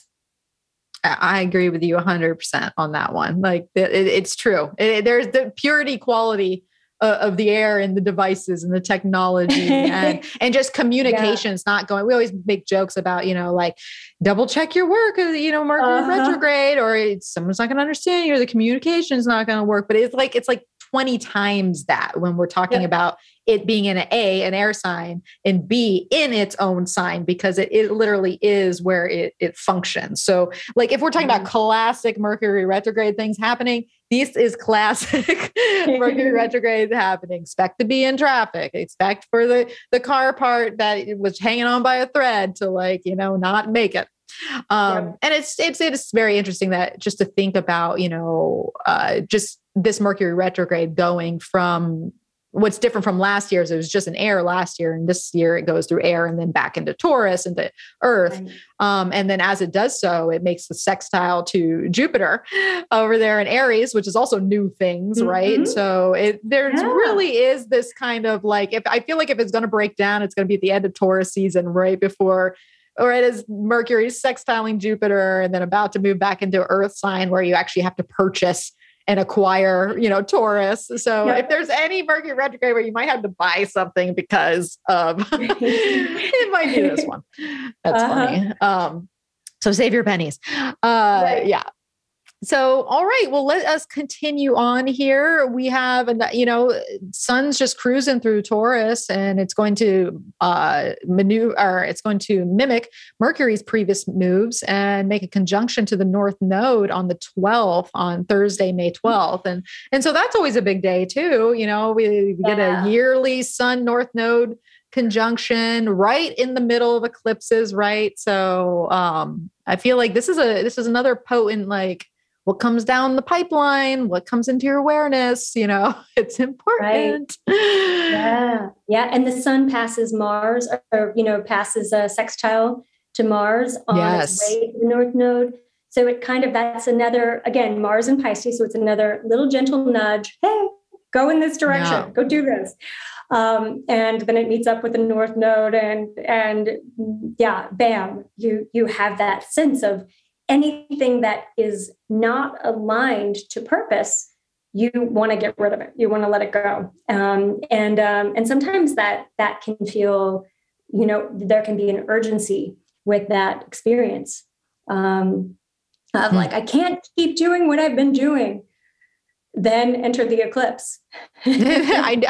Well, it is such a crazy lead up when you think about it, because it's like May 12th, Thursday, we have sun North Node.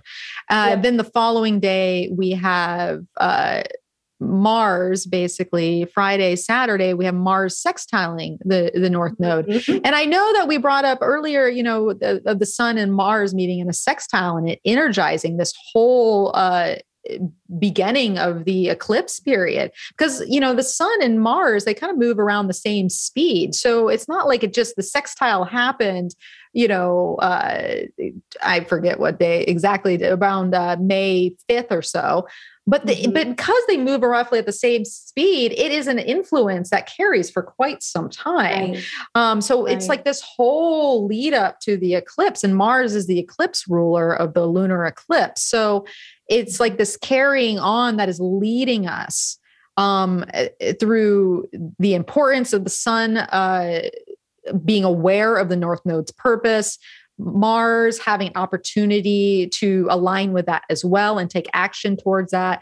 And then it just leads us to the lunar eclipse, which is May 15th, Sunday at 9:14 p.m. here on the West Coast. It'll be about midnight on Monday if you're over on the East Coast or in Europe and beyond. But it's a very interesting lead up, because once we get to this is a crazy eclipse, Rachel. Like it is when you talked about earlier about like letting go and kind of the lead up to that. It's like, first off, it is a total lunar eclipse. So it's very potent. It's a South Node eclipse. So it is a releasing eclipse. It's square with a T-square with Saturn. And it has the ruler Mars conjunct Neptune. And then the sun ruler Venus is conjunct Chiron too over here. And there's just so much interesting, like it's a weird switch from the opening eclipse. But I mean, what are your thoughts on this bad boy? Well, it's so interesting. One of the themes that I've heard from some of my clients in just recent, in the last, and also, there are some conspiracy theory, like there's this whole concept of the battle between light and dark. And I don't necessarily profess to this because I have my own ideas about breaking binaries with light, when we're talking about light and dark, and the patriarchal idea of what light is, what dark is, all of those things. But but if there ever was a time when we're looking at light and dark, we're looking at contrast and integrating contrast, or feeling overwhelmed by it, this is one of those times. I think it's interesting because you've got Saturn, because of Saturn right there at the apex of that T-square, saying, number one, you have to make a decision. You've got to get serious. You have to make a decision. Like, we're not playing anymore. And you have that moon in Scorpio. That Scorpio moon is the moon is in its fall in Scorpio. So our emotions, we can't really trust our emotions. We can't trust, there's a sense of we can't trust other people. Who do we trust? And also there can be this feeling of number one, needing to commit, needing to like make a decision. But number two, feeling in some ways like we're pushed into it. Like we don't have a lot of freedom with this. We don't feel freedom, even though we always have freedom. It's a choice that we experience. We don't feel free with Saturn being right there in such a prominent position. Agree with that. And I mean, really, it comes down, I feel like once again, this is a let go and let God eclipse, because Yes. it's like, we have this fallen moon ruled by Mars, enshrining Mars, conjunct Neptune. So, there's a dissolving influence. There's a letting go. There is a dissipation. When you said not being able to trust your emotional self in that particular moment. And Scorpio he always gets the tag word intense, but it also gets the tag word of destructive. There's a destructive quality with Scorpio. Or there can be. I'm not saying they're all, Scorpio rising. I realize the power of destruction.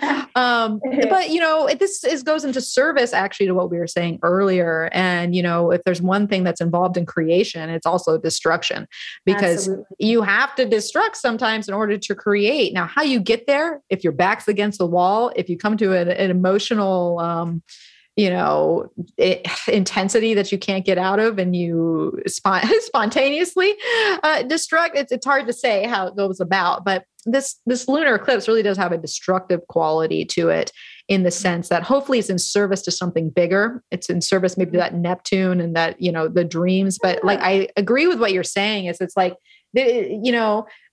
universe not playing anymore. It's like, Saturn is not playing. It's like, you knew I was here the whole time. There's pressure. We've already hit the cross point. So it's almost like coming to realizations like over a month ago or so, but you haven't done anything about it, or you haven't made the emotional change, or you haven't made those, and that now has to happen, because if like the opening of the eclipse and all those good energies, it's like, well, what's still mucking it up? What still hasn't been attended to?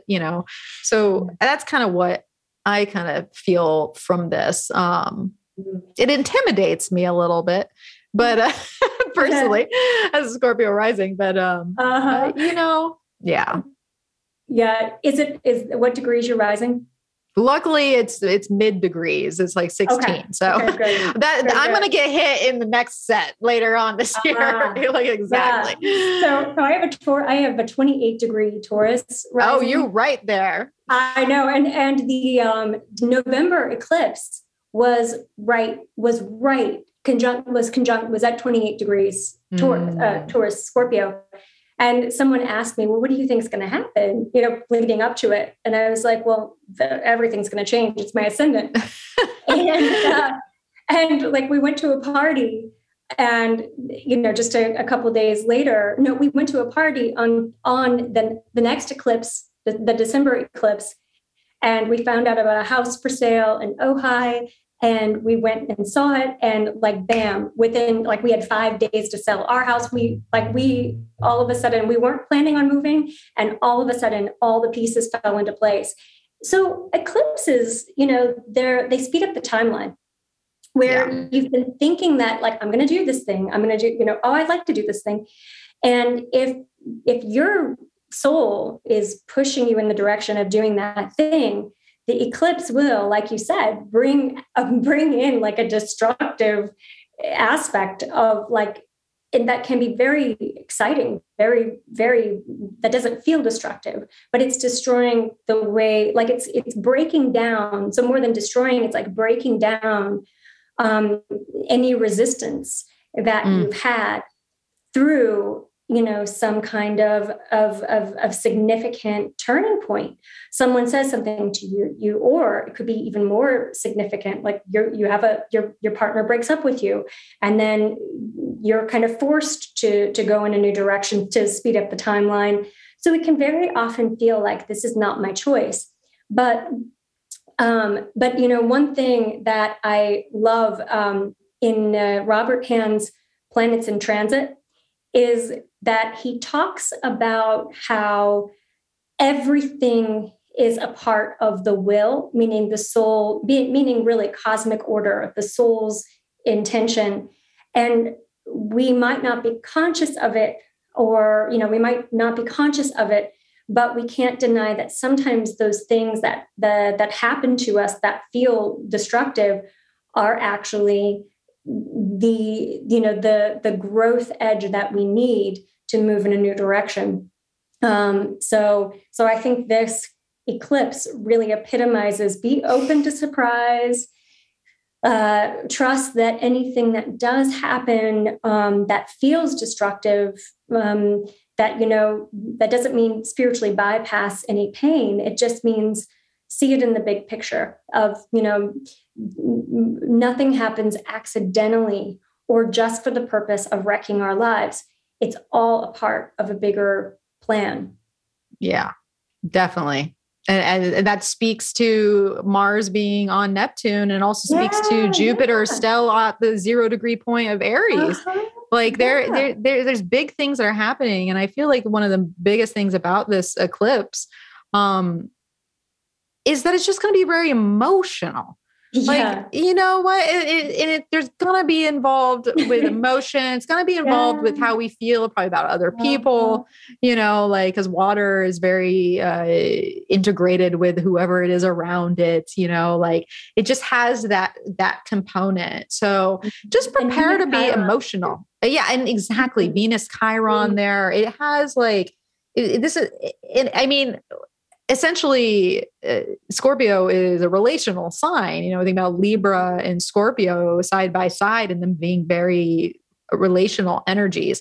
So to have that full moon, not just the lunar eclipse there, expect emotion. Don't be blindsided by it.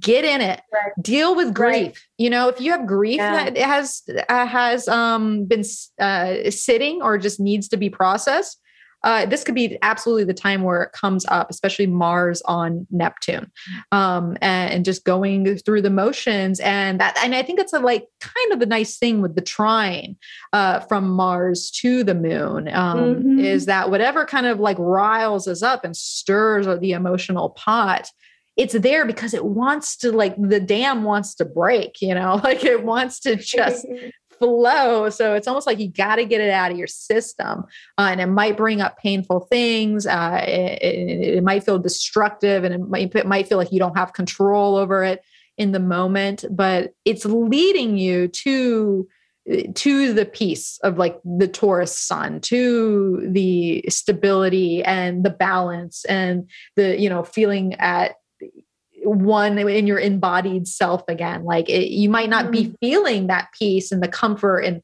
that Taurus brings, because all this emotional processing and purification needs to happen in some way. So it feels like, to me, more is like the solar eclipse is like this opening point of manifestation and form. And this one is more about, like, what's emotionally holding me back? What is spiritually holding me back? What is, what's getting in the way of my inspiration and being able to move towards things that are very important to me? And it's like, what am I dependent upon? We think about Mars and Neptune being addictions, and addictions can be to anything. It could be to, substances. It could be to food. It could be to sex. It could be to a person. It could be to a routine that doesn't serve you, like it's. Or fantasy. Yes. I'm also really fascinated too with the whole concept of we can be addicted to certain emotions, like, where I love, not me, but where people love their emotional pain, or there's we can become so comfortable with a certain range of emotions, a certain set of colors in the coloring in the color wheel, that becomes sort of our baseline. And so I think that Mars Neptune can be, an opportunity to embrace joy. What's holding us back from experiencing life as good, as rich, as beautiful, as happy. I love that. First of all, I just got an image of this picture of my grandpa, and he'd wear a shirt that said "Misery Loves Company." And it made me think about that, like kind of right away, like this, yeah. And it could be the company of your own self, or other people that are going to sit with that in you. But as you're like kind of like just breaking that down, I started thinking about the tarot correspondences within this, because it's like the lunar eclipse is in the Seven of Cups territory, which can be the fantasy and the illusion and like seeing like, the good things and also the bad things. And the sun is in the Seven of Pentacles, where we're stopping and pausing and looking at what we have. And should we go on? Should we leave this behind, or should we move forward? And because this is worth our effort. And then Mars and Neptune are sitting in the Ten of Cups, which is literally the happy, like you said, like the joyful experience where beauty is all around you and you're supported and you have the family and then good feelings and just the joy, and so you were basically talking the cards as you were breaking that down. And I was like, oh yeah, this makes a lot of sense. I love it. Yeah. So yeah, it's kind of like lean into the Ten of Cups, lean into whatever that looks like for you. And it's not always going to be the best of the best. It never is. But if you can never see that to begin with, it's like you're robbing yourself of that, of life's beauty and joyful experiences. And so once again, it comes to this kind of purification and purging, it seems like we're going to be going through. So yeah. Can I just am curious about what that Sabian symbol is for 2016. Oh yes. What do you I have got? it pulled up here. So Native Americans making camp after moving into a new territory. The ability to adjust swiftly to a new situation by tuning into its requirements. I know, isn't that like perfect? Oh my gosh. Wow. So that's something that really feels like it's like everything that we've been talking about today is sort of that theme of there's a new path, there's a new beginning, like Jupiter and moving into Aries, the eclipse cycle. And so it really is, it's about stabilizing and grounding into a new beginning, onto that new path. With that comes letting go of the old territory, of the old path. So potent. And okay, so I'm glad you looked that symbol up, because it's like, it's just literally brought it on home, or rehomed it rather.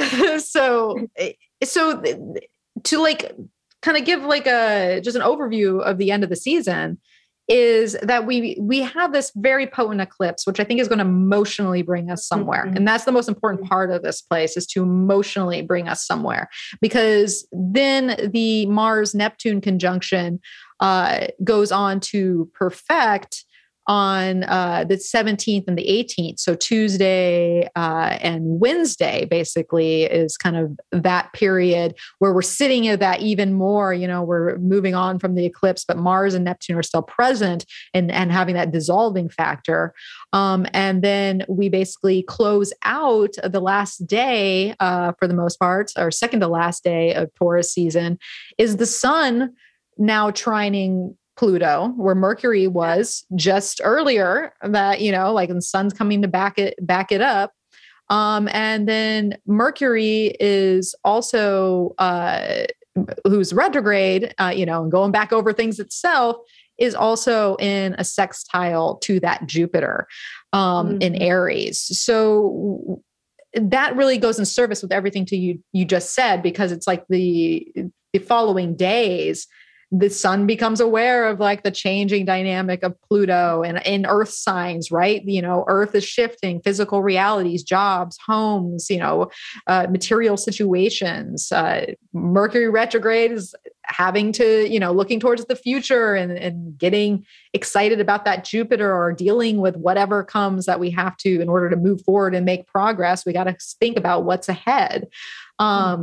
And so it's an interesting, it's kind of fits very perfectly for the eclipse aftermath, as I guess we could say.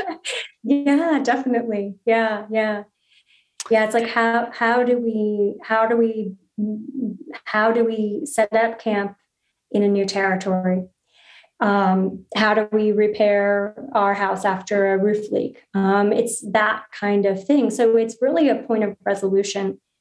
And I love that, that we are still in Taurus. So we are still in this cycle that is very much about our everyday lives, about our physical bodies, our physical bodies in this beautiful earth. And so I think that actually that could be the antidote for the post-eclipse hangover is beauty. Beauty, nature, physical, sensual experiences that bring us to into contact or awareness of the divinity within ourselves. And so I think that is, it's, I think that before we get into Gemini season, we're going to want to take those few days and just prioritize our physical needs, our physical relaxation, physical pleasure, all of those things. I schedule a massage, people, because you might need it. Take the massage. Go to the spa. Oh my goodness. It feels, and I love that you kind of like encapsulated the ending of that with that key word is prioritizing. It's almost like I agree with that, because literally the last day of Taurus is the moon in Capricorn and moving towards that conjunction with Pluto. So it's absolutely a time. And when we go through deep, like significant change, you have to prioritize because what your priorities were before are no longer your priorities. So everything has to shift because of that. And so I love that advice. It's like getting in your body, getting back down and grounded, spend some time in nature, get back to that still piece so that you can go to your priorities, not in like a hasty swirl of everything, more like you ground back down and then you kind of put in that last bit of work while we're all still very aware of,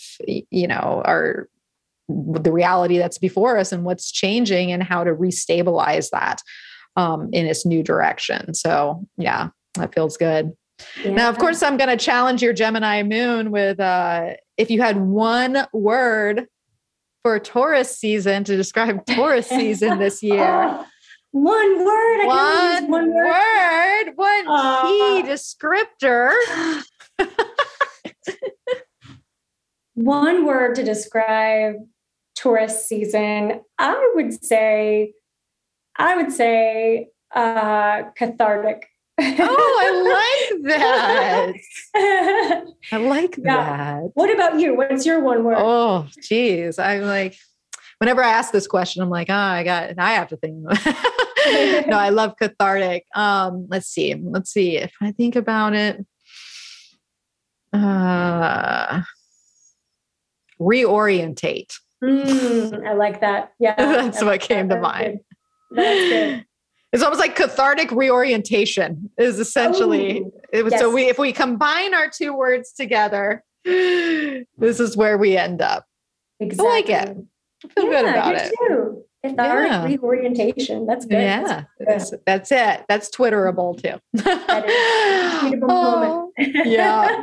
Oh, well, Rachel, it's always great hosting you and chatting out all the transits. You're going to have to tell people where they can find you. Where can they find that book? What do you got going on? Tell us all the good stuff. All right. So you can find me at rachellangastrologer.com. And on Instagram, Rachel Lang Astrologer, and Twitter, Rachel Lang 11. You can I'm always doing classes, and I think I have progressions coming up in August, a progressions class, and a monthly membership. I think that's, and Astrology for Creatives. I have that going on that I co-teach, and that starts in May. Oh, that's coming right around the corner. Yeah. It is. Yeah. Oh, perfect. So, of course, I will always share a blog post with each guest that comes on the program. So, I will share Rachel's information and where you can access all these offerings and also get her book. And you can find me over at energeticprinciples.com. You can also find me on Instagram at Energetic Principles, where I've been having my go at making fun little reels and getting back into I used to always love video work, and I just love imagery. I'm like, I'm all about imagery, so how can we pair this imagery with the transits at hand? So I've been having fun doing that. So if you want to go check that out, come They're on so over and good visit. too. Oh, They're so thank good. you. I think you found your medium. Like when I see you, I'm like, you are in your element. You're having a good time. They're really good. There's a labor of love. They do take some time, but someone had posted, they're like, I think you found your calling. And I was like, is this my call? Like I had a moment. I was like, is this my calling? I'm like, that's such a, but that was kind of funny. So come on over, visit me over there. Of course, you can book a consultation if you like, or if you want to sign up for my free monthly newsletter, The Heavenly Wind, come on over, check it out. Beginning of every month goes in your inbox.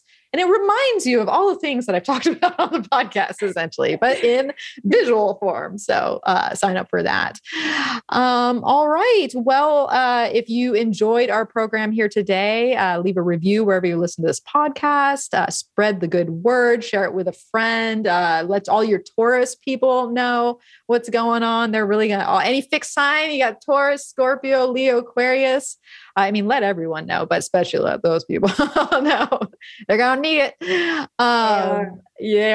They are. And yeah, just share the love, I guess we could say. So, all right, Rachel, well, it's always a pleasure getting to chat with you. I surely do hope you'll join me and enjoy again. I hope so. Thank you so much. Thanks for having me on. This has been so much fun. I'm energized for May. I'm like, woo, let's do this. We're pumped. We're like eclipses. Come on down. Standing in the face of an eclipse. We're ready for it. So, all right. Well, thank you for tuning in and listening us to chat all about it. We wish you well through the eclipse portal. And as always, may the stars be with you.